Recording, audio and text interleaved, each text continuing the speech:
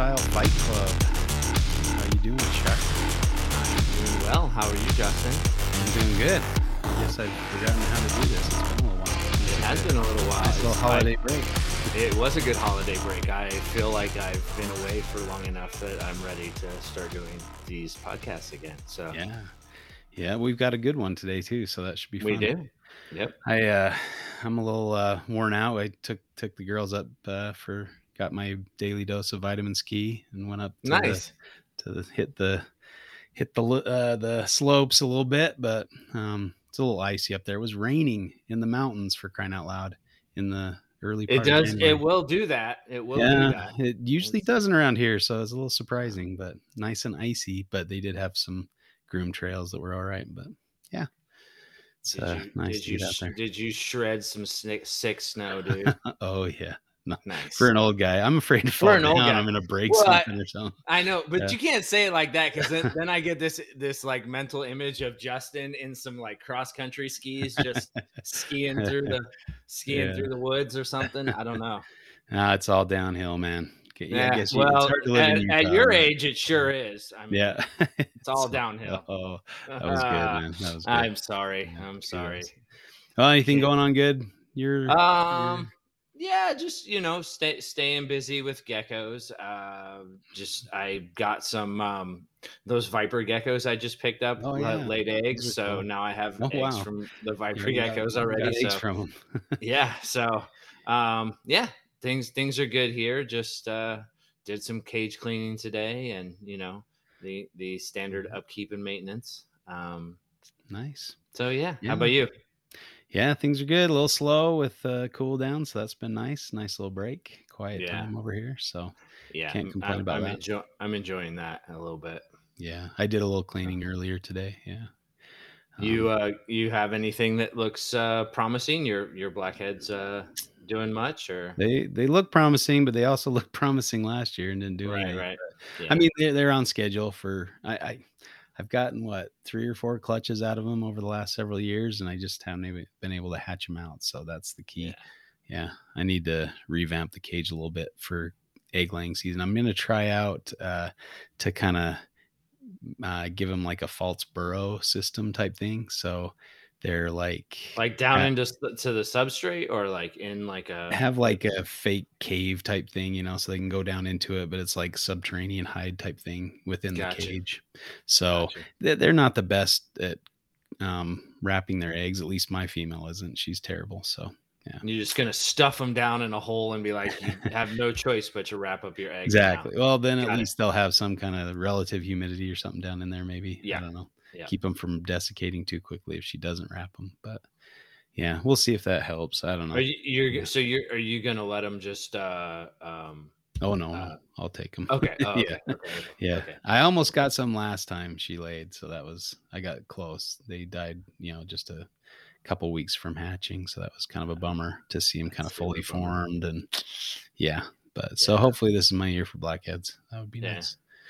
Yep, and I need to produce more inlands this year too. That'd be cool. Nice. My albino variegata are looking pretty good, so they may go. Nice. Yeah, I think I'm gonna pair mine up too. I threw them together for a bit, and the female bit the male. She was thinking it was time to eat or something. So I'm like, are yours already? Are yours evil? The females, I mean they'd like to eat, so I don't handle them too often, but they seem to be ready to strike as soon as the cage opens. I got my pair from Todd and Carrie. Well, there's your problem. Anything that comes from Carrie is angry, right? They are Satan incarnate, dude. I don't know what Todd's doing to those poor snakes, but you just touch them and they just flip out and they're striking at. Oh man, wow. It is they're not that bad. I can usually get them out and they'll settle down a bit. But. Yeah, I mean, I've had scrub pythons that are 10 times calmer than these things. So, I've had nervous scrub pythons that are calmer than these things. So, so good times, fun stuff. Yeah, well, I was listening to the different holiday shows. Oh man, all the network or the podcasts on the network seem to be doing holiday shows. So maybe we need to get one together next year or something. I don't know if there's enough of those. We'll do like a Groundhog's Day show or something. But so are we like Reptile Grinch Club, or I think so, something like that. I don't know. Yeah. Oh man, but I neglected to acknowledge Darren Boswell for his idea for last week's podcast. So shout out to Darren. Thanks, man. Credit where credit is due. Thank you, Darren.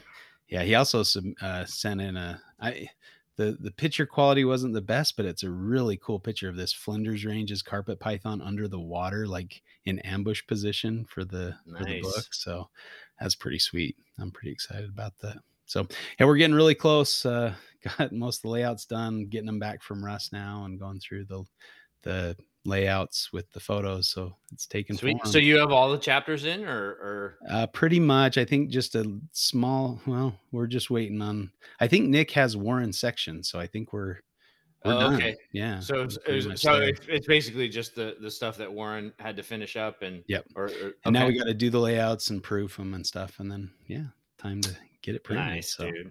I'm stoked. So well done, sir. Yeah, I'm sure. It's, I mean, it's been been kind of a road. So and then on to the next project. So got another book in the wings that we're starting to. So are you? Yeah, should be fun. Okay, it should be a little shorter. There's only a couple species in this genus, so we'll see how it goes. But see if we can get a decent sized book out of it. But yep, I guess I'll talk about that at a later time. Yeah, are you doing that by yourself, or is that a joint project? No, it's actually a big group comparatively. Nice. So there's four of us working on it. So yeah. All right, folks, there you go. There's your teaser. I'm in the dark. You're in the dark. Everybody's in the dark, but there's something coming. So. Sorry, why did I even bring that up? Right. But no, it was kind of like somebody. I got a call and they said, "Hey, I was thinking about writing this book," and I said, "Hey, funny thing, me and Nick were going to write the same book," and then so it became a joint project, and we joined forces. So but should be fun. Still not going to tell us any more than that. So thanks. I think that's it. You might have to. Thanks for nothing, Zoolander. All right. Well, enough of this chit chat. Moving on. Let's get our wonderful guest on here. So let's do that. We have with us Adeline Robinson, and we're going to talk about art. So why don't you introduce yourself and tell us a little bit about yourself, how you fit into herpetoculture. Hey there. Thank you so much for having me. First off, it's always really funny. I feel like explaining what I do to most people. I am a wildlife artist that specializes in reptiles and exotics. I've been working in the animal industry for a very long time. And, kind of through working with them, it continued to develop my passion for them. And a couple of years ago, I decided to pick up artwork again, and it kind of snowballed from there. So I'm really happy to be involved with, not only working with different breeders of different species, but being able to work on different projects with publications or like scientific illustrations with them and conservation fundraisers. So it's really fun to be able to tie all of that together. So my bread and butter for the most part is doing high detail realism commissions of different species, and then doing logos and graphic design for different breeders and businesses as well. Yeah, I just saw the one you did for Christian and Cold Blooded Science. Yeah, that was a fun one. That was cool. That was cool. Yeah. Well, thank you. Yeah, it was when he brought the idea to me, I was like, I absolutely have to do this. It sounds it just sounded like such a fun idea to do. Yeah. So I had a blast working on it. Yeah, I guess I've seen several that you've done. So that's really cool. You're getting your name out there and seeing a lot of good work from you. So that's really cool. Yeah. Yeah. So you've obviously been doing art for a long time, and seems like you've been doing reptiles for a long time. Was there one that came first in your life, or were you pretty much doing both of those things for? So they were started off at the same time, separated for a bit. And actually, I went a very long year without doing, or a long year. I went several years, quite a long time of not doing any art. So as a small kid, I grew up in a household with snakes, and I, had a beardy and fish tanks and a bunch of animals at home, and have pretty much just been drawing since I was little at the same time. Yep.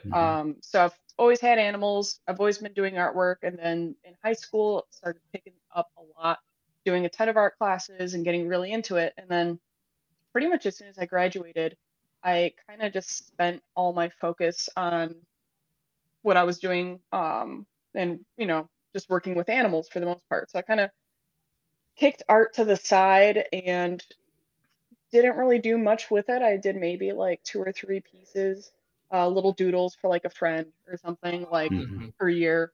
Because I was just so focused on, you know, I was working at a pet store, at a wildlife center, you know, working with horses and a bunch of different stuff. So I was kind of trying to build up my career with animals. And I ended up a few years ago getting a job offer to move out of state for an auction company. I was picking up a lot of graphic design work. And once I moved out of state, I worked with them for a while, and it was not very well managed. And I had left everything that I loved and everything that I know, or everything that I knew, to be out there, and it just wasn't working out. And I really missed the community. I really missed the hobby and being able to be surrounded by my friends, you know, at shows and whatnot. So I started just doing some artwork for fun, and kind of just started with like a little Instagram challenge with Inktober. And then pretty much from there, a few of my other friends that, you know, kept some really cool species were like, hey, you know, I'd love to commission you to draw one of my snakes. And I had just started. I was like, oh, I'd be honored. Like, I can't believe you would ask me to do that. Yeah. So pretty much from there, I started an art account and then just started drawing more and more. And then people were asking about logo work. And I was like, yeah, I could do that. Sure. You know, I designed banners. I was designing catalogs and flyers and stuff. So I was already a little bit well versed in that department. And then it kind of took off on its own. I ended up leaving that job to pursue reptile art full time. Very cool. And yeah, in February it'll be my 2 years of doing it full time. Wow. Awesome. Nice. Nice. I think those are such interesting stories where people have, you know, just you know, kind of just passions that are kind of unrelated to each other, but they find their way into, you know, kind of being interrelated. And here you are kind of making a living at it. So I don't know. I find that pretty interesting. And I did, you know, I kind of had a little similar of a story where I didn't I drew a little as a kid, but once I got into high school, became very interested in art and did a lot of subtractive sculpture. Ended up going to college as an art major, but I just kind of stopped doing it after I left. So I flunked out my first year, like was not ready for college, partied, had a great time, but was not good. And when I left, I went into the service and I just stopped doing art. So yeah, I'm really glad to hear you got back into it and look at you now. So yeah, that's awesome. That's really awesome. Crazy. I didn't expect to actually pick it up again because it was just, you know, every so often, every couple of years I would do something really small. And then it was pretty much like literally at the end of like, I think it was like at the beginning of 2019 is when I picked it up again. And I kind of started at that high school level that I stopped at, which, you know, I kind of was expecting. But one thing that I think was a bit interesting, though, was because I was a bit older and a bit wiser, I was able to kind of break down what I was drawing a little bit easier, or I guess see it a little bit more subjectively. So I was able to critique my work more effectively than I was then. And, you know, with just practicing and always trying to better my pieces, it's fun to see that grow. Yeah, for sure. That's very cool.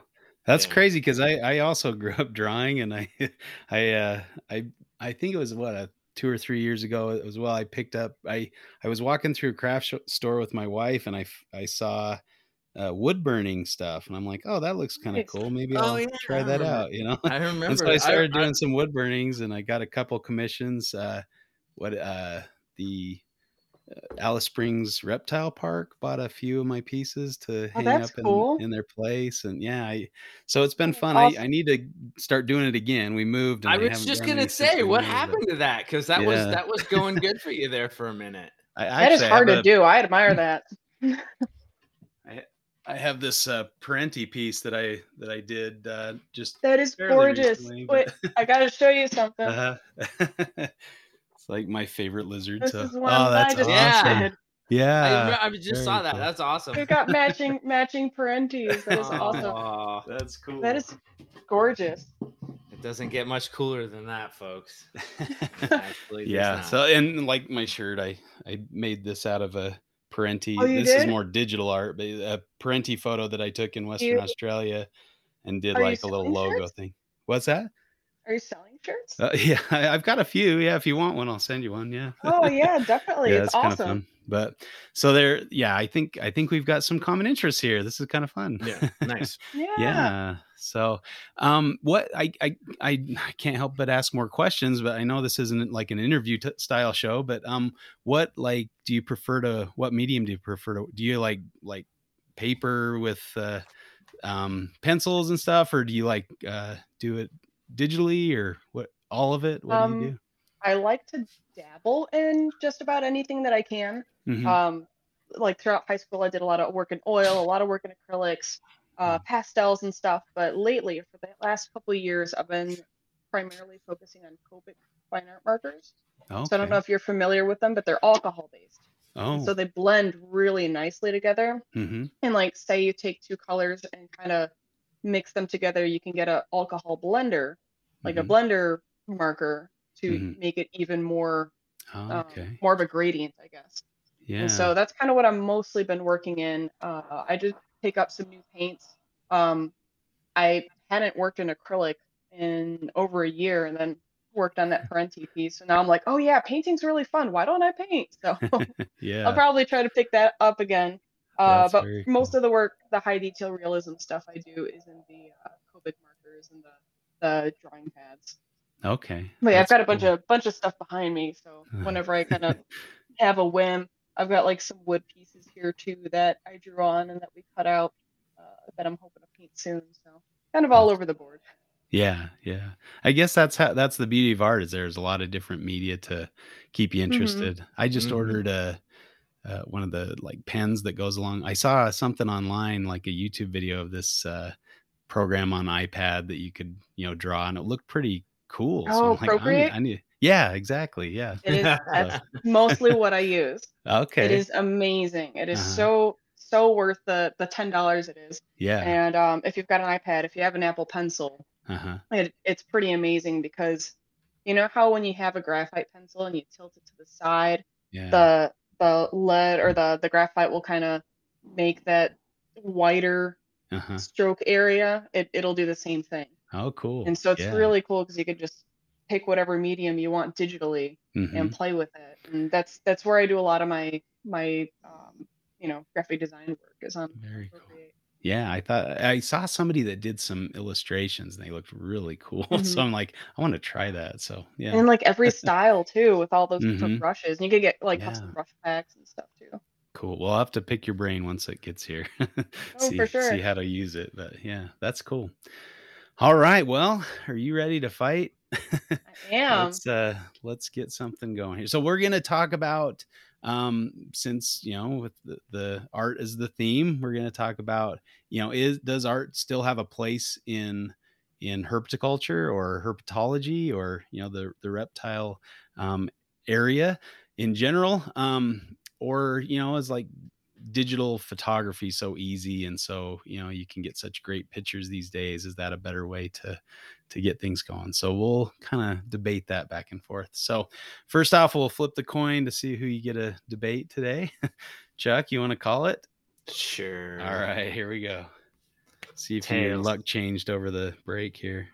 It is tails. Right. Look at that. Yeah. So would you like to debate, Adeline, or?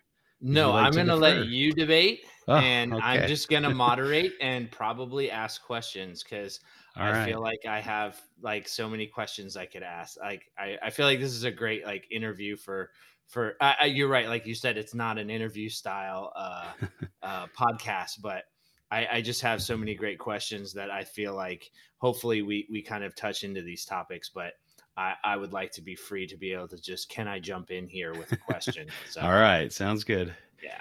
All right, now you get to call the next one, Adeline, to see which side of the topic you get. So go ahead and call it. I'll go heads. And it's heads. Whoa! 2 in a row! Man, 2 in a row! 2 in a row. This is unheard of. I don't know how much you've listened to the podcast, but I am notorious for losing almost all of the coin tosses. So the fact that Justin lost 2 in a row is a celebratory thing for me. Sorry. Yeah, well, cheers. Yeah, cheers. Very rare event, but I'll take the loss. That's all right. You gave me the opportunity to debate, so that's fair. That's fair. Well, and I don't want to take that Australian Herpetoculture podcast. They suggested that our coin tosses were rigged. So what? Can you believe that garbage? What what do they think that there's no possibility my luck could be that bad? Well, right? Phooey to you, dude. It totally is. Those Aussies taking their shots on their holiday show. I don't know. All right. How dare they question your incredulous demeanor, and I don't know. I just question my honesty. It just hurts, guys. I can't. I know you too well. I know you too well. Anyway, I digress. I need to get to know those Australian herpetoculture guys, Jason and Luke, and they just need to know what an upstanding, honest guy I am, I guess. All right. Well, since you won the coin toss, which side would you like to take?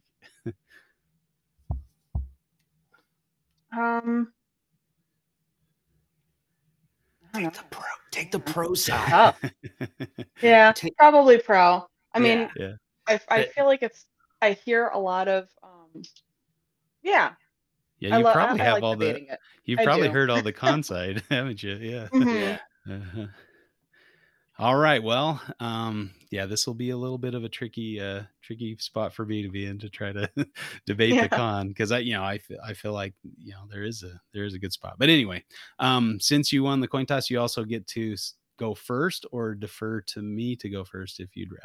So, would you like to go first? I'll let you defer because I'm interested to see what questions you have. I'm interested too, to see which direction I go in here. But so I guess kind of like I said in the intro, digital cameras and have kind of made it very easy for us to get really good quality shots without having too much knowledge or without having to be professional photographers. Now, I mean, obviously there is a big difference between a professional photographer and a novice like myself, but I can still get, a decent shot to illustrate different things. And, I'm putting plenty of pictures in the book that I've taken just because I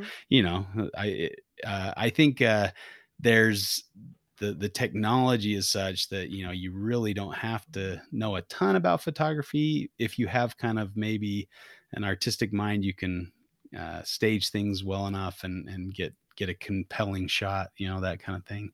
Also for, maybe scientific literature, you can get in really close, get, scales and get the fine details of the subject that you're photographing. So I think, in a lot of ways that, and every time I go back and I mean, I like the old prints, from like the 1800s for kind of maybe more campy value, because they're Mm-hmm. Sometimes it's hard to tell what exactly their subject was. You're like, were you really looking at the animal or did you just keep it in memory or something? Because sometimes they're a little off. Yeah, they're pretty entertaining sometimes. Well, others are pretty good. But so, are we going to look back in another 100 years and go, oh man, what, these are terrible. If they should have just taken more pictures. So I'd start out with that argument, I guess. All right. Well, there definitely is a wonderful place for photography. I mean, it's pretty amazing, all the different things you can capture with it, from habitats to specific scalation patterns in snakes, different colors, being able to tell differences. Some of the things that might be a little bit difficult, though, especially with animals that look very close to each other, it can be very difficult. I know from my boyfriend is a photographer and we did some reptile photography for a while, is trying to get your subjects to sit still or in the same positions, if you're trying to illustrate a difference in, scalation and facial plates on one species versus another, and they won't stop moving, or you want to be able to set them side by side so that way the viewer can accurately tell them apart, it could be a little bit difficult just getting photographs of it. So sometimes artwork can step in and kind of help illustrate the differences. I've done some illustrations where it was a diagram of the head scales, different names of them, color coded, and then differences in different species, and being able to accurately identify different parts of the animals as well that you wouldn't necessarily be able to see in a photo, especially medical, with medical photography or medical illustration. Yeah. If you open up the inside of a snake, it's probably going to look like a lot of a lot of guts. Yeah. And you may not really be able to tell everything apart, even if it's got a little line with a name with what it is. So a lot of times illustration will kind of help separate that and make it a little bit easier for us to understand, what X, Y, and Z is, and to be able to kind of create stuff that doesn't necessarily exist in another realm. And you see that with like a lot of, paleo art and whatnot, but yeah, being able to put an animal in one setting or in a certain pose, or try to do something with it that photography may not be able to capture. Okay. Yeah, I mean, obviously those are some really good points, and that was kind of, like I said earlier, what drew me to try this digital art was seeing some illustrations, side by side, different snake. They were different species, but they were all in the same pose. It was probably the same basic shape or whatever, and then the scale or coloration differences made in. So, yeah, obviously that's a really useful thing, especially if you've ever tried to get little Antaresia, children's python group babies to sit still for a photograph. It's almost impossible sometimes. Just forget about it. But so I appreciate that. But I think and like you said, in addition to even if you take a good photograph, you still sometimes have to overlay it with lines or to show where different things are, because like you said, it might be hard to tell the difference. So another point I would make is the time. A digital photograph can, as long as you can get the animal to sit still and get the pose you want, it's instantly done and ready. You might have to do a little post snapshot processing or something to bump up your values or whatever you need to do to make the photograph look like it looks in reality. But for artwork, that can take a lot of time, and some of those pieces can take a really long time. That might be a little different with the digital media. I was watching some demonstrations and they seemed to do it pretty quickly, but it still took. Depends on the piece. Yeah. But definitely, there's a lot more tools in digital artwork than we have. You could always press the backspace button on Procreate, which has saved me a million times. But I mean, it definitely. Yeah. So the time that it would take to I was hearing or I follow a paleo artist on one of the social media sites, and hearing all the projects that he's got going. He can't really talk about them, because he's working on and all the art takes quite a bit of time. I guess they're writing it, so that takes some time too. Writing books can take an inordinate amount of time sometimes. But the time that it takes can be maybe a downfall for art sometimes. I don't know, man. The time it's been taking you guys to collect all those pictures for the carpet book seems to be not a small amount of time. Sorry. Yeah, I mean, it's what, 600 page book. It's going to take a little bit, but hopefully it's worth the wait. Had to get mine in there. Sorry. There you go. Yeah, he's always taking pot shots. Of course, that's what the moderator does, right? Isn't that what I'm supposed to do? I didn't think that was part of your job description. But... Rats. Okay. All right. Yeah. So what do you think in regards to like time and stuff like that? It can be both a hindrance and a wonderful thing at the same time. I mean, there's so many different methods And like you said, with digital art, you can get things done a lot more quickly that way. But at the same time, you could also suck yourself into it. I've got a tree monitor head that I've been working on that I'm like maybe 23 hours into. And all I have, it's just a head portrait up to the neck. All I have done is from the nose to like maybe behind the eye. The jaw and the whole neck I still have to do, because with the wonders of technology, I can zoom into every scale and make it, the size of my head. And make, me being me, I wanted to try to see how far I could take it in detail. And so with each scale being, pristinely colored and shaded, that's taken a million years. But I mean, I think that's part of the appeal, though.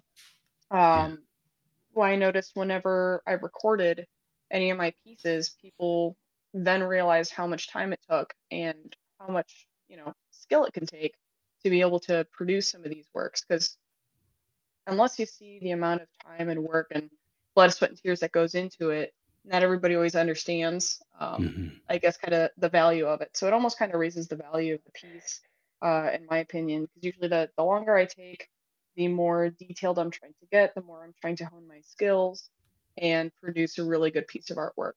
And at the end of the day, we've always been attracted to music and the arts, and being able to see the things that we love done in different mediums and styles, and just being able to pay homage to the things that we enjoy is something that is always going to be around. Whether it's going to be valued correctly or not is one thing. But it will always be enjoyed. That's for sure.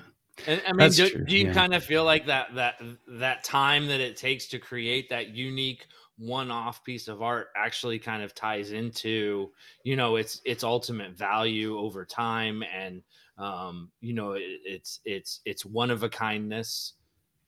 I think so. I try to record a time lapse of pretty much any of the pieces that I do now, so people can see.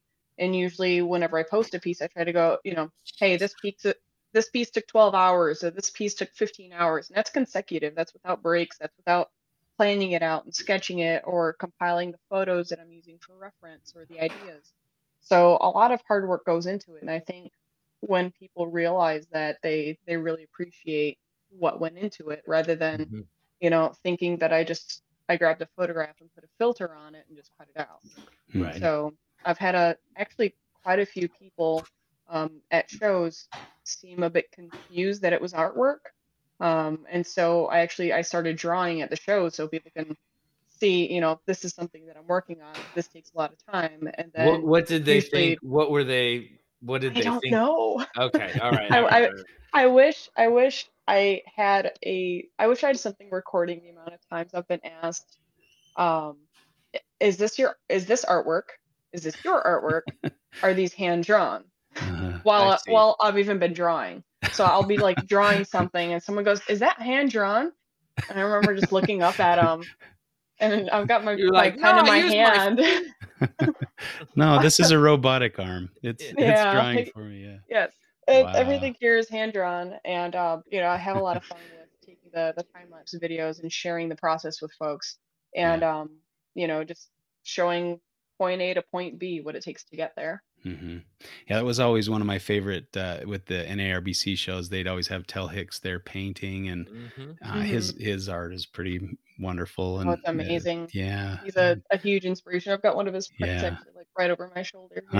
Yeah, we went to Bob Ashley's place this last you did? October, and that was dangerous because he's got a ton of cool prints and books, and I want to make it out there so much. Yeah, we all spent a lot more money than we probably should have at his shop, but yeah, it was cool. And he's a great guy. So, but that's but like you said, I mean, the time takes, that's it can be a good thing too, because seeing the detail and the time that it would take, he's doing it in real time, and you're just like, oh man, I don't know if I have the patience.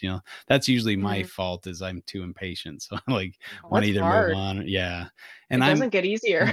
Yeah, I think the other kind of argument from being, and I'm sure you guys have this to some extent as artists, is a lot of times you'll see somebody else's work and you're just like, that doesn't do it for me. I'd rather see a photograph than that picture. And sometimes you look at these books with illustrations and you're like, oh man, they should have got a better artist to do this. That lizard's head's wonky, or, it's a little off or something. I mean, obviously most are pretty good, but there's some that you really look at and you're just like, I don't know. Like I said, those old, 1800s ones are kind of wonky too, but they're I guess kind of hold a place in the heart because they're campy or something. But I try to think about it too is the resources that people had at the time. Mm-hmm. Yeah. When you look at especially for me, because I'm into horses and equines, mm-hmm. and until they were able to figure out basically how to record their movement, nobody mm-hmm. really knew how to paint their movement. And so, it's really neat looking at those old pieces of, all their legs are kind of flailing in the air. They knew they were running. They just didn't know how to draw them running. Yeah. So because you couldn't stop it in time and look at it closely because there's no photographs, right? Yeah. There's no way to be able to tell. And I feel like you see that with some of the old crocodilian pieces too. Like this is probably some dude sitting like at a riverbank trying to peek at these animals that are moving around and come up with their idea of what it looks like. Exactly. So that's kind of the thing that I think makes like all pieces, I guess, a bit charismatic for me is like, what was that person thinking at the time? And, what resources did they have? And everybody's got their own style and skill level. And I try to appreciate it for what it is, even if it's hilarious. Because there's I forgot what species, some type of lizard was laying eggs. And the expression on its face was just like, I'll have to find it and send it over to you, but it looked so fed up with life. It was really funny. That's pretty good. Maybe that was its actual expression. Maybe it really was. It could be. Yeah, it's like laying 50 not having a good time. The artist was like, perfect. Nailed it. Yep. And so I could see that being a con if you hire the wrong artist. If they're not hiring Adeline, Robinson to do their artwork, it might not look so great. And so, if they spent all this time and effort waiting for the artwork, and then they get it and they're like, we're going to go in a different direction, that could spoil things pretty bad too. But and everybody specializes in something differently too. Especially when you're familiar with animals and anatomy, you can't unsee it. And so, very frequently, especially with like a lot of tattoo art with snakes, I'm sure you guys have seen some of those, so everybody's got their own thing that they're into. And, some jobs are better for some folks rather than others. Like ask me to draw a cat. I cannot draw your cat. I'll draw you the worst looking cat you've ever seen. That's the reason I won't get a tattoo, is because I've seen so many where I'm like, oh man. And if they did it wrong or didn't do it to my liking, I'd be like, then I have to live with this on my arm for the rest of my life or something. Well, and Justin, though, I will say that's why artists have portfolios, and that's why tattoo artists have portfolios, so that you can look at their work, so that when you commission them to put art on your body or art on canvas or any type of art, you already have an idea of what their forte is and what they're going to be doing. Because God forbid you have them do all this work and then you're like, oh no, that wasn't what I want. Like, no way. I mean, I would be pissed if I was the artist. I'd be like, waste my fucking time. Like, I don't think I could do a realistic, like I'd have to do some kind of symbol or something rather than a realistic tattoo. But depends on your taste and whatever like. Could you imagine if Tel Hicks was a tattoo artist, for example? You would know his portfolio already. Awesome. That would be awesome. He could sit and work on you at the reptile shows and stuff. Oh, that would be just Tel Hicks in his booth, just grinding on somebody's back. Like I want to see that. Sign me up. Sign me up for sure. I don't know. But you would have an idea some good ones, but of his portfolio. You would know what he's capable of. Sure.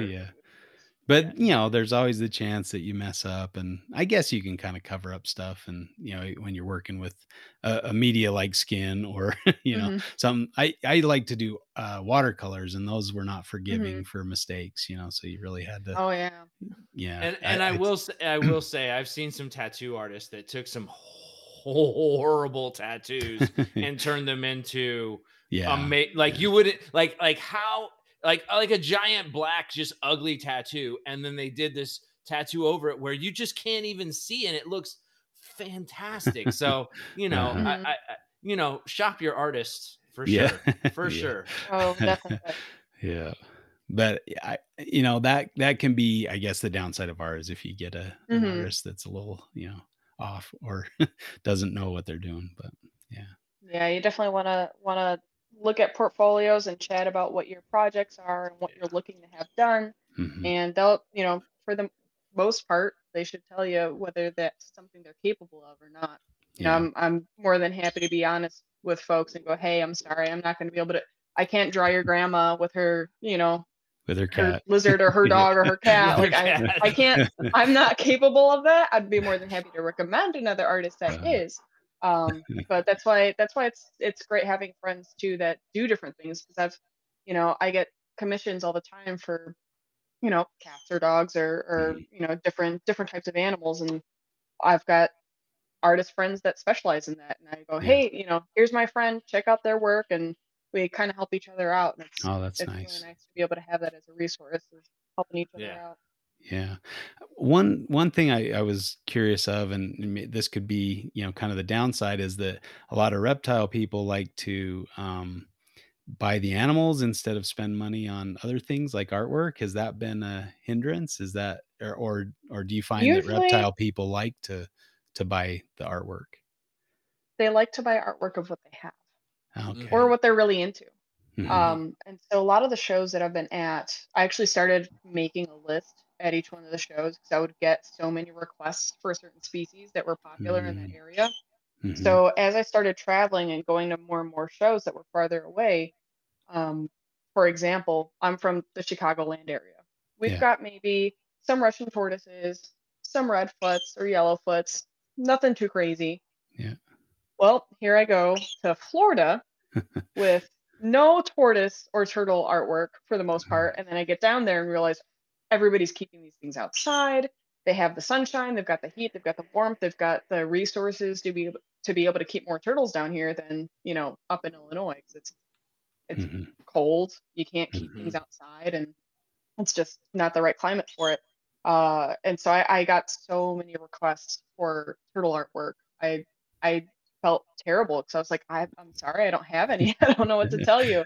So I've kind of been learning with like each one of the shows where I'm going or where I've gone to, what people are looking for. So usually people really enjoy what they keep, or kind of popular state animals. Like in Florida, I was asked for alligator artwork, and I didn't have any alligator artwork the first time I went down there, because they're so popular in Florida. So definitely regionally is different. And a lot of people, they prefer to have the animals that they are really into. So yeah, and I think having a variety probably helps a lot too. Yeah, that's my we were at the county fair with my kids, and there was this booth and the artwork was like okay at best, it was like kind of, but they were busy because they had like 100 different prints that you could buy, and they were small and affordable. And so like my kids spent probably $30 at their table just on 5 or 6 or 7 different drawings or paintings that they did. And I'm like, man, that's pretty awesome. Yeah, I mean the artwork wasn't that great, but they had a large variety, and so I think people could find what they were interested in or what they liked at the table. So I guess I could see even semi great artwork is still valuable to people. Every reptile room could use some artwork in it. Yeah. Well, and so I gotta admit, I just took Ross McGibbon. I ordered some of his calendars, and I took one of the calendars apart and laminated it and put it up in my reptile room because his photographs are phenomenal. He's got this inland carpet picture that's just gorgeous, like one of the best pictures I've ever seen. Yeah, it is artwork. I mean, that's with a camera, but I have so I kind of cheated. Instead of buying prints from him, I bought his calendar. So one of these days I'll have to get the same prints and get them in, big size, put them on metal or something and put them up in the room. But that can be difficult to get the right shot, and like you said, posing them and getting the right lighting and things like that can be a challenge. But once you get it right, it's pretty incredible. But it's always very satisfying. Do you have animals that, Adeline, do you have animals that you like to draw, and do you find sometimes that what is popular may not necessarily be what your avenue of interest is? Do you find yourself working outside of like what you enjoy working with? 100%. Okay. Oh, absolutely. Yeah. Yes. For me personally, I love monitors. I can talk monitors all day. Like, I won't shut up about them. It's bad. And so I keep 3 monitors, and they have just kind of been my love for like the last 5 years or so. So like, if it were up to me, I'd be doing a lot of monitors, a lot of crocodilians, cool venomous species, really random, weird looking, obscure species that I'll find random photographs of online. That's kind of what interests me the most. I don't know if it's because I've worked with a lot of the most commonly kept species for a long time, that not that they don't have a magic to them, because I think every animal does, but they don't quite do it for me like the random. It's just not where you're at anymore. Random anole from South America that's super brightly colored, like looks really weird. So that's usually kind of what I'm more attracted to. So when I first started, I didn't have any ball pythons, no leopard geckos, like nothing that anybody kept. And so after getting like a bunch of requests, over and over, like 6 months in, I was like, okay, like I have to at least do something that people mostly keep, because that's what they're looking for. It's what they want in their homes. And so I'm working off of a couple lists, a personal list of different species that I'd like to work on. And then I'm also working on kind of more of a pet list of frequent requests that I'm hopefully going to be working my way down some more this summer. But it all takes time.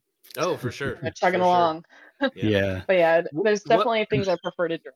What species of tree monitors do you keep? Currently I have Macraei and Beccari. Nice. So I had some Cordos and I had some Ricinus, but I ended up moving and kind of downsizing the amount of space that I had. And I kind of wanted to be able to devote more time to less animals. Difficult as that was to do. So luckily, I've got a lot of really wonderful friends that some of my animals went to. So I still kind of get to keep track of them and keep tabs on them. But I mean, if I had more space, I'd probably have more. Do you have a favorite between Beccari and Macari? I'm loving. I mean, the blues are just so bright. That it's hard to be a blue animal. It's ridiculous. It's really pretty. It's eye catching. Living art. They really are. I mean, that's what inspires me to do what I do. Is I love them so much. I want to try to kind of do right by them in the artwork. And so it's a little bit difficult because I've had the female Beccari the longest out of all the monitors I've had her. I got her first, and she's super skittish and just very nervous. She's just a nervous animal. And so initially, like, the Macraei were always just kind of my solid favorites, because I've got a very outgoing male. And then ended up getting a male Beccari for the female, and he is just so outgoing too. Both of the boys are just like always checking everything out. I'll have my hand out and they're coming over and looking at it. So it's definitely a hard pick. Like, probably the Macraei, but the Beccari is growing on me a lot. Yeah. Okay. Sorry. Just curious. I like tree monitors. I think they're the coolest. I really like Beccari. So I was just curious what you thought. So it's hard to beat the Cordensis have wonderful personalities too, and that's the fun thing about them, is they're all so different. My Cordos were very, very outgoing, like jump on your arm the second you open the cage door. They're just fun. That's cool. For sure. I still have this memory just burned into my retinas. It was we were walking down a gorge in Carragini in Western Australia, and it was like this red like rock, kind of almost like a sidewalk, right? It was just the floor of the gorge was just this red rock, and then all of a sudden we hear this noise. My wife and I were walking down, and we look back and see this big yellow spot monitor, Panoptes, walking along, just kind of cruising along the thing. And then he goes under a rock and he starts scratching his back on the rock, like raising up his back and scratching back and forth on the rock. I'm like, that is so cool. I got it on video, but I didn't get any pictures of, like still frame pictures. Yeah. That is so cool. Yeah, you got to post that. It's on YouTube on Reptiles of Carragini, I think is the name of the video that I posted that on. But it was just love their personalities. Cool. Yeah. They just, he obviously knew you were there, I'm sure. Oh yeah, he walked right past us. Didn't pay us any mind. Yeah. Gotta scratch his back. He had the swagger for sure, man. Those guys know they're the king of the roost out there. But it was a big one, or he was kind of a more medium size, but yeah, they're pretty, they can get pretty good sized out there. They're pretty intimidating animals. They have huge like biceps too. Like they do a lot of digging. Yeah, their forearms are huge. But cool. Man, it was just see him out in the wild was just really cool. I think I remember your last Panoptes story, and I believe the way you described the animal was jacked. Yeah. So. Yeah, that was the one Steve grabbed by the tail, and he's like, grab it by the neck. I'm like, you grab it by the neck. That thing's huge. Gonna take my arm off. Yeah. Yeah, they're fun. Monitors are so cool. That's a dream of mine, is to get out there and go check them out. Go see them at their house. There's not much better than seeing them in the wild. It's a lot of fun. But you're talking to the right person to get you motivated to go out there, Justin. I can't wait to get back. Yeah. Another one where it's like I probably should draw a picture of it, because I tried to grab it before I took a picture of it. It was this striped tail monitor out in Western Australia, a little further south than the other one, but it was just this beautiful monitor, just perfectly posed on this trunk of a tree. And like, I'm like, my wife is with me again. I'm like, wait, stop. I got it. And it looked just like I could just reach out and grab it. And I thought, oh, this is easy. I'll sneak behind the tree and grab it real quick. And yeah, I totally missed, and it ran away, and I don't have any documentation of I was like, dang it. But yeah, it was pretty crazy. Yeah, I guess there are some good reasons to get some artwork done, but so I guess maybe that's another, you kind of brought this up a little bit, but maybe a downside of being a reptile artist is at least early in your career, can we say that that you need to draw what's popular rather than what you really want to be working on, maybe. And I imagine you probably feel some of the intermediate times with stuff you want to do, but that was always my thing, is like I'd always just draw stuff I wanted to do, or did the wood burnings of what I wanted to do, and then I'd try to maybe sell them if I wanted to move them on or something, and everybody's like, oh, I don't care about that species, I don't want to have that. So does it take a while to get to the point where no matter what you put out there, somebody's going to buy it regardless of what it is, just because it's an Adeline original? So far, I've done fairly well when it comes to doing like random obscure species pieces. But I do retire old pieces as I do more. Okay. So like I did like Anolis proboscis, like the Pinocchio anole with the long nose was like one piece that I did that like a lot of people had no idea what it was, or were just like, what is this thing? Like, what'd you draw? And I did sell like quite a few prints of it, surprisingly, even though people didn't know what it was. They just thought it looked cool. And so, I did have him for a while, and some other species, but I think, it kind of just takes balance. And it's something I've kind of had to learn a lot last year, was it's very easy to get burnt out on work when you're not doing anything for yourself. Yeah. When that's kind of the reason I got back into it.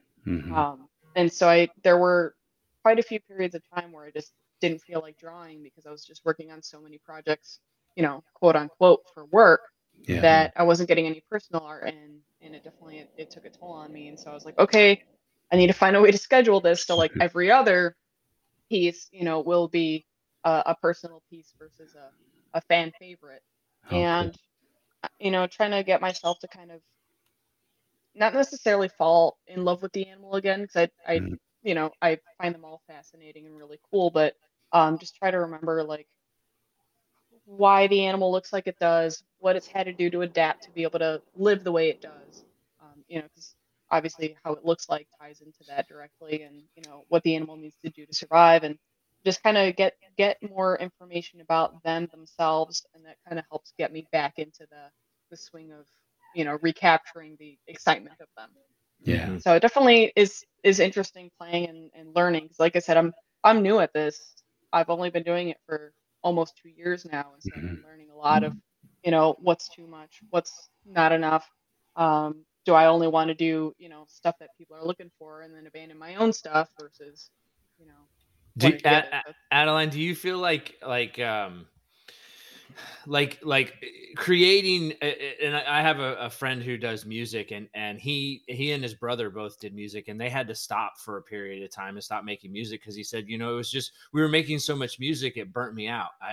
It's exhaustive, and that creative, that creative process and that creative energy takes its toll on you. Would you feel like, do you feel kind of, it kind of sounds like that's what you're saying basically, so is it the balance, or is it just not working too much, or what would you say the secret to not burning out or not exhausting your creative energy is? I think, well, what I'm trying now, because I've been honestly dealing with it a lot for the last couple of years, because I've been trying to learn a balance of what's too much. And the hard thing too is when you're working for yourself, and when you're trying to build a business up from scratch, and for a person like myself that can't stop thinking about that, I don't necessarily know how to relax.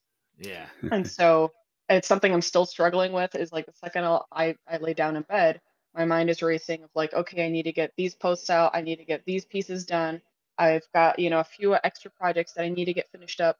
My brain's kind of like that all the time. And since the beginning, I would take on a lot of work that for friends, or I would want to do some really fun pieces as like donations. And I kind of got to the point where I just kind of overloaded myself. And had a difficult time with being able to manage the stress just from having a lot of projects cooking at once. So that was just overwhelming.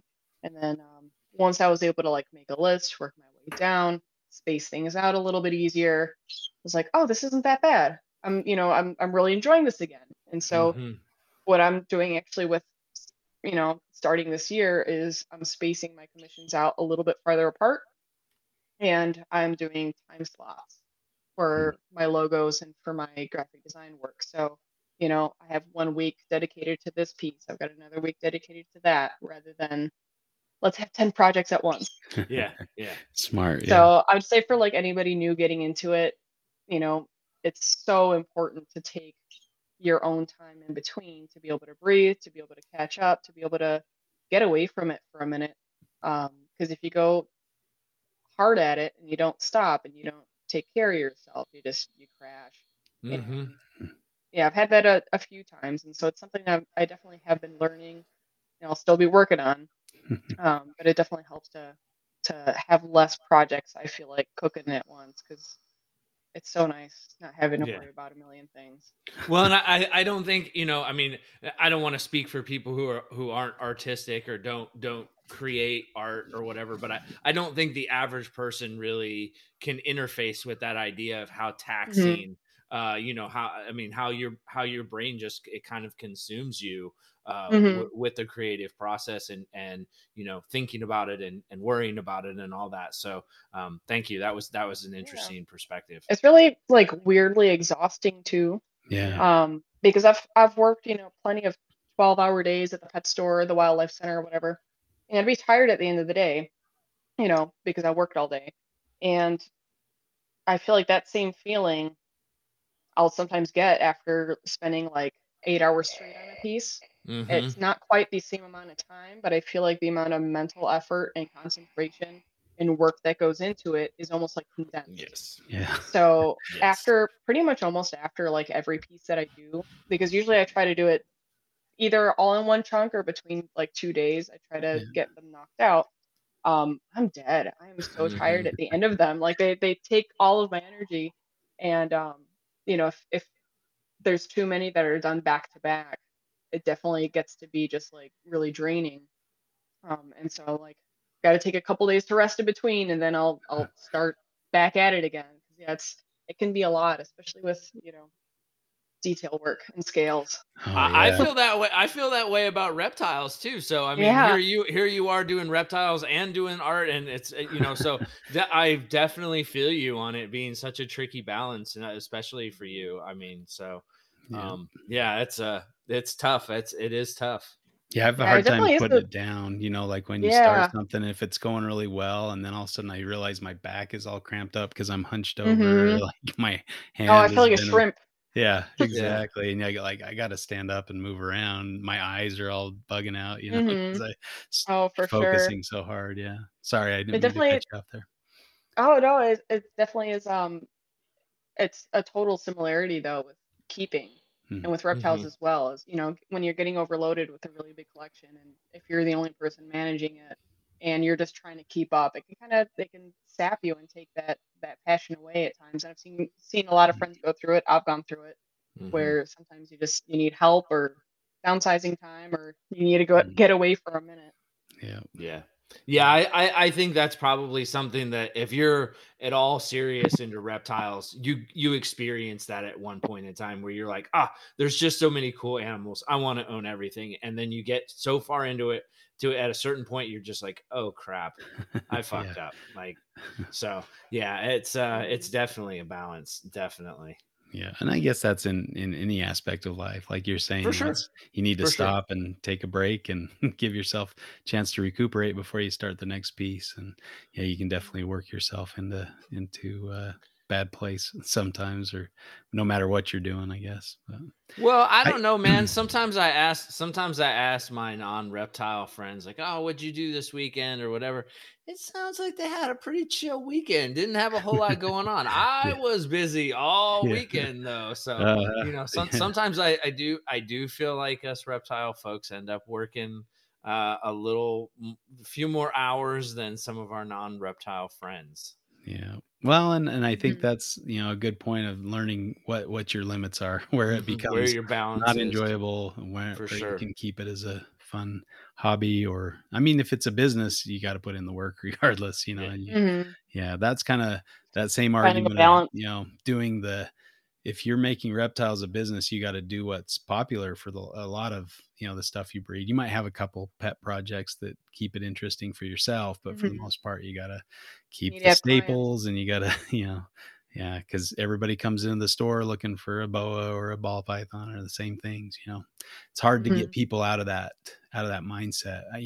I keep stuff I like because I have a day job and I can afford to work with stuff that's not as popular or mainstream or whatever. And so I spend most of my time at reptile shows just educating people about Antaresia or, and I think, what a great tie-in, Adeline is creating art, and obviously maybe somebody hasn't seen that animal in that piece of art, but maybe that's a way it draws them in, just like you writing books or you into stuff and are trying to teach people about it. I think you kind of have to be the one out there expanding people's horizons. So that's true. It's a good service in a lot of ways. For sure. Absolutely. 100%. So yeah, well, I can't think of anything else to throw at you. I've kind of run out of ideas about maybe cons to artwork in the reptile hobby. So good job. Yeah, you beat up on me pretty good here. So fierce. Well, it's definitely fun discussing it and talking about it, though. I guess another thing that could be said that I've heard a lot is I've heard for me personally, but from other artists that have been told, like, oh man, it's a shame you can't make a living off of that, or it's a shame you can't actually make a life. And I feel like that starving artist stereotype from back in the day before we had social media and ways to market ourselves is definitely still out there. And a lot of people have that mindset, not realizing how important artwork is, not only in, looking at it for fun, but just for shirts, for signs, for logos, for, any type of design. Everything that's been designed has been designed by somebody. Yeah. So there's just so many aspects of it. Yeah, it makes life interesting. I mean, life without art would not be very enjoyable, I think. Yeah. Well, I think people take for granted how interwoven art is with culture, and I think it's easy to take an artist for granted, and I think that's part of where that. Well, and I think that's like our parents' stereotype kind of thing. Like, what are you going to do with your life? Because you can't make any money being an artist. You got to be a doctor, lawyer, the big four or whatever. Yeah. Have you been on Instagram? There are people making a living off of Instagram. Like, get the heck out of there. They're just taking pictures of themselves. Like, get the heck out of here. Yeah, we're in a strange place right now. Yeah, like I see all these YouTube guys that are building these giant zoos and stuff like that. I'm like, oh man, maybe I should have just made a video every day for the last 10 years, and then I could be building a giant zoo or whatever. But yeah, is that what you want to do, Justin? Is build a giant zoo? Hey, what reptile person hasn't thought of having a zoo at one time or another? Am I right? Like, I feel like I do have a zoo. I got 2 cattle, dogs, a family, a bunch of reptiles. It's a freaking zoo around. You don't have a line outside your house of people paying you to look at your says cattle, dogs. No, business idea. Yeah, there you go. But yeah, that or a pet store. I think most reptile people think, that would be cool to own a pet store or own a zoo. But yeah, I feel like it's cool on its surface. Like it's like you're like, this would be awesome, but when you get down into it, it would be really hard. It would be really hard. I used to have that dream with both, and with having a equine, like a boarding facility for horses too. But after working so closely with pet, in pet stores, and working so closely at a wildlife center, which was a small private zoo, and at boarding facilities, I'm like, nah, it's a lot of work. I'll enjoy it. I'll go visit my friends' stores. And there's one store out here that I used to work at that I still work very closely with, because the owner that owns it now, we both used to work there, before the older owners retired. And like, it's a ton of work. It is just insane. And some weeks are just so stressful. So I'm like, I don't envy it. I admire it and I appreciate it. Yeah. I don't think I'd be able to do it though. Well, I'm excited to go see Ty Park Zoo. I think that looks amazing. Done a fantastic job with that. Yeah, that's pretty cool. Yeah, I'm hoping to go down and visit as well. Like, just seeing the posts and the updates are just super cool. Yeah. There's so many fun places. And that's another thing that I love about what I'm able to do now, is being able to go check out other people's collections and zoos and still be involved, but at the same time, not quite with the responsibility part of it. Has your I guess art career required a lot more travel than you were before? Like, are you doing? I never did. Yeah. I've been going to reptile shows for about 10 years now, but they were always local. So like the NRBC Tinley Park show, Sewerfest in Wisconsin, like those were my staple shows that I had gone for so long, because I never had I was always working for somebody, so taking time off was always kind of a pain, and I never road tripped or really had a reason to go out of state. And so now, now that I've got a van to be able to travel, and we're able to kind of pick up and go. I had never driven to Florida before. Now we've been to Florida twice. We've been going to Texas, and it's been fun being able to go down, check out different pet stores or facilities or zoos, and be able to chat with people and network. It's been a lot of fun. Even though I don't technically work with the animals quite as much anymore, I still get to spend a lot of time seeing them, working with my own animals at home, and being able to check out other people's animals and learn. It's been a blast. That's cool. See, that would be Cool. that would be a dream to just be able to travel from reptile show to reptile show. I mean, some might get a little tedious after a while, but that'd be a lot of cool, especially if you can plan like a visit of a facility or go herping in different places. Yeah, that's cool. What I'm hoping to do more of for sure. Get some more herping in. Usually after being gone for about 2 weeks, I definitely started getting a little antsy about wanting to get back to check on the animals, but I mean, it's a lot of fun for sure. That's cool. So do you have like a circuit set up of shows you visit now, or are you adding to that or looking to expand? A little bit of both. I'm hoping to be able to continue to expand. So right now I hit up all the NARBC shows. I've been doing Daytona, Florida. I just had the second one that I have ever done. So I haven't been doing that for super long. And then some of the show me shows. I usually do the Janesville one and sometimes Sewerfest in Wisconsin if I can. But I was actually hoping to make it out west. I know Pomona's coming up. I was going to try to see if I could make that happen, but I've got a lot going on right now, and so I'm just trying to get things together as it is. I'd like to make it out there at some point. So I've heard a lot of great things about it. I've never gone out west really before, past the Arlington show. So I want to check that out. So now, compared to like the shows and stuff, how much business is online, like just from your website? Depends on how much posting and marketing I'm doing. To be honest, last year I I was not on top of my posting or marketing or social media. I kind of let it drop for a bit, and so I didn't really get a whole lot of online orders in without people knowing like that there was stuff online. And so a big part of what I do is going to the shows. Tons of people are walking by. I'm chatting with a lot of folks. What's a lot of fun too is a lot of people that I've met or that have like commented or found me online. I'll get to meet in person, and so it's always really fun being able to go to them. So the shows are really big, and then doing like logo client work are kind of my two main things. But since I've been trying to pick up posting again and creating content, I've been getting more online orders, so I'm hoping to kind of keep that going too. Yeah. So definitely, it's a lot of what is it they say, like pokers in the fire or whatever. Yeah, a lot of irons in the fire. Yeah, a lot of irons in the fire. Yeah.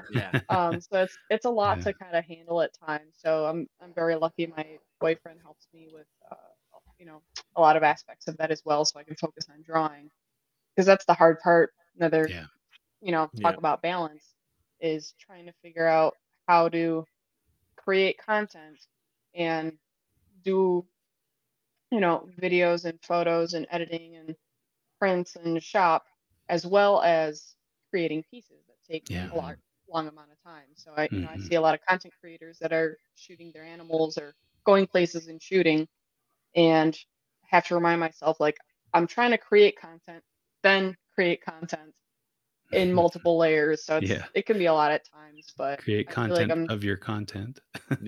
Exactly. Well, I feel like I'm starting to get my groove. Good to have somebody helping you. I'm such a fan of the phrase teamwork making the dream work. So for sure. Yeah, I'm very, very grateful for that. Definitely helps a lot, especially with photographing the prints and editing them and getting them onto prints and shipping. Like it's a lot. Like there's a lot to it. Oh yeah, for sure. Yeah, for sure. Do you ever see a time where you just have prints and not be creating new stuff, or is that just not in your wheelhouse? You just got to be. Never thought that far ahead. Yeah. Making new stuff. Okay, so like it's not a goal to have like a certain number of pieces and then be like, okay, I'm good. Here we go. This is my inventory. My unofficial goal is to try to do like one of every species if I can, which obviously is impossible, because how would you do such a thing? Yeah. But I want to continue drawing things that inspire me, things that I love. I would like to be able to get to a point where I don't have to, I guess, worry about how much I have to post and how frequently. I'd love that. I'd love to not have to worry about that, so I can just kind of focus on creating. So we'll see. Hopefully, maybe in the future. But my goal currently is we've got a Sprinter van that we've converted to be able to sleep in and kind of camp out of. So with some of the trips that I've been going on, we've been going herping. and trying to get photos and videos of some of the animals that we get to see. And my goal is to be able to like travel the country, go herping, take photos, and do artwork of the animals. So it sounds very like idealistic. That's legit as shit, though. That's awesome. That's the dream right there. You're getting out, having an experience. Getting to herp and creating a living memory of that. That's the coolest shit ever. That's what I'm hoping for. Yeah. We went herping in Florida the last time we were at Daytona in August, and Chris spotted a little baby pygmy, teeny little pygmy rattler, going across the pass, and we got a bunch of photos of him. And I'm like, I need to draw this little dude. Like, that's awesome. It's just so fun being able to have a story with each piece too. And I try to do that kind of with every piece that I do now. I prefer to use reference photos from people that I know, or not necessarily know in person, but know online. So like from different breeders or different keepers or just friends of mine that have cool species, I like to reach out to them as opposed to like hopping on Google and trying to find like a royalty-free photo. It's nice to be able to have a story with the animal, to be able to like, not that I have a huge following, but try to promote the breeder, or like whoever produced it or whoever it's referenced from. So we can kind of like help each other out, and I go like, hey, this is Snuggles, the so-and-so species, or I don't know, like give it a story. So it's kind of more fun. Well, and it's interesting when you look at like artists who kind of, are taking, modern social issues or things like that, and they're turning it into artists, kind of a social commentary. And that's kind of some of the role of artists. And I think it's really interesting that here you are, going out, doing herp trips, doing, some of the most interesting things in herpetoculture, and then turning that into art. It really is kind of in, lockstep with the what I feel like is the heart and soul of an artist, So I think that's pretty cool. Yeah. Well, where can people find your art, or where can they learn more about you?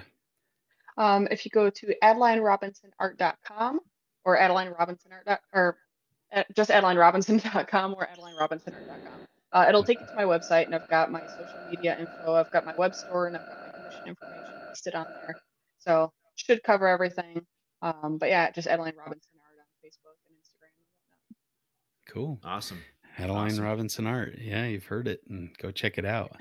She does some really fantastic work. I've really been, your artwork is the kind that I look at and go, okay, that's good. I don't have to go, that's a little off, Well, thank you. I appreciate it. I'm always trying to get better. So hopefully in the future, I can look back at my artwork now and be like, yeah, I've gotten a lot better since then. I'm always trying. Well, it's really great stuff. Yeah. You do a good job. Thank you. Yeah, we really appreciate you coming on. It's been a lot of fun talking to you. Yeah, this has been good. Thank you. Likewise. I like these. We can, integrating art into Reptile Talk is what an awesome thing to do. So, yeah, it's a lot of fun. Yeah. Yeah, well, again, thanks for coming on, and we appreciate our listeners out there, and thanks for listening. And go check out Morelia Pythons Radio Network. Check out all the shows they've got. I think we're also there's new things we're contractually obligated to say. I can't remember what they are. Do you recall, Chuck? I should have reviewed that before we launched into this, but I'll get it right next time. How's that? We are failing in our contractual obligations for this show. Our apologies, Podfather. Yeah, Morelia Pythons Network. Yeah, is it moreliapythons.com? Anyway, there's all the information you'll ever need there. So we'll get it better next time, Eric. Sorry. That's all awesome. Right. Well, thanks for listening to Reptile Fight Club, and we'll catch you next week. Adeline, Justin, and Chuck are out. Fight Club.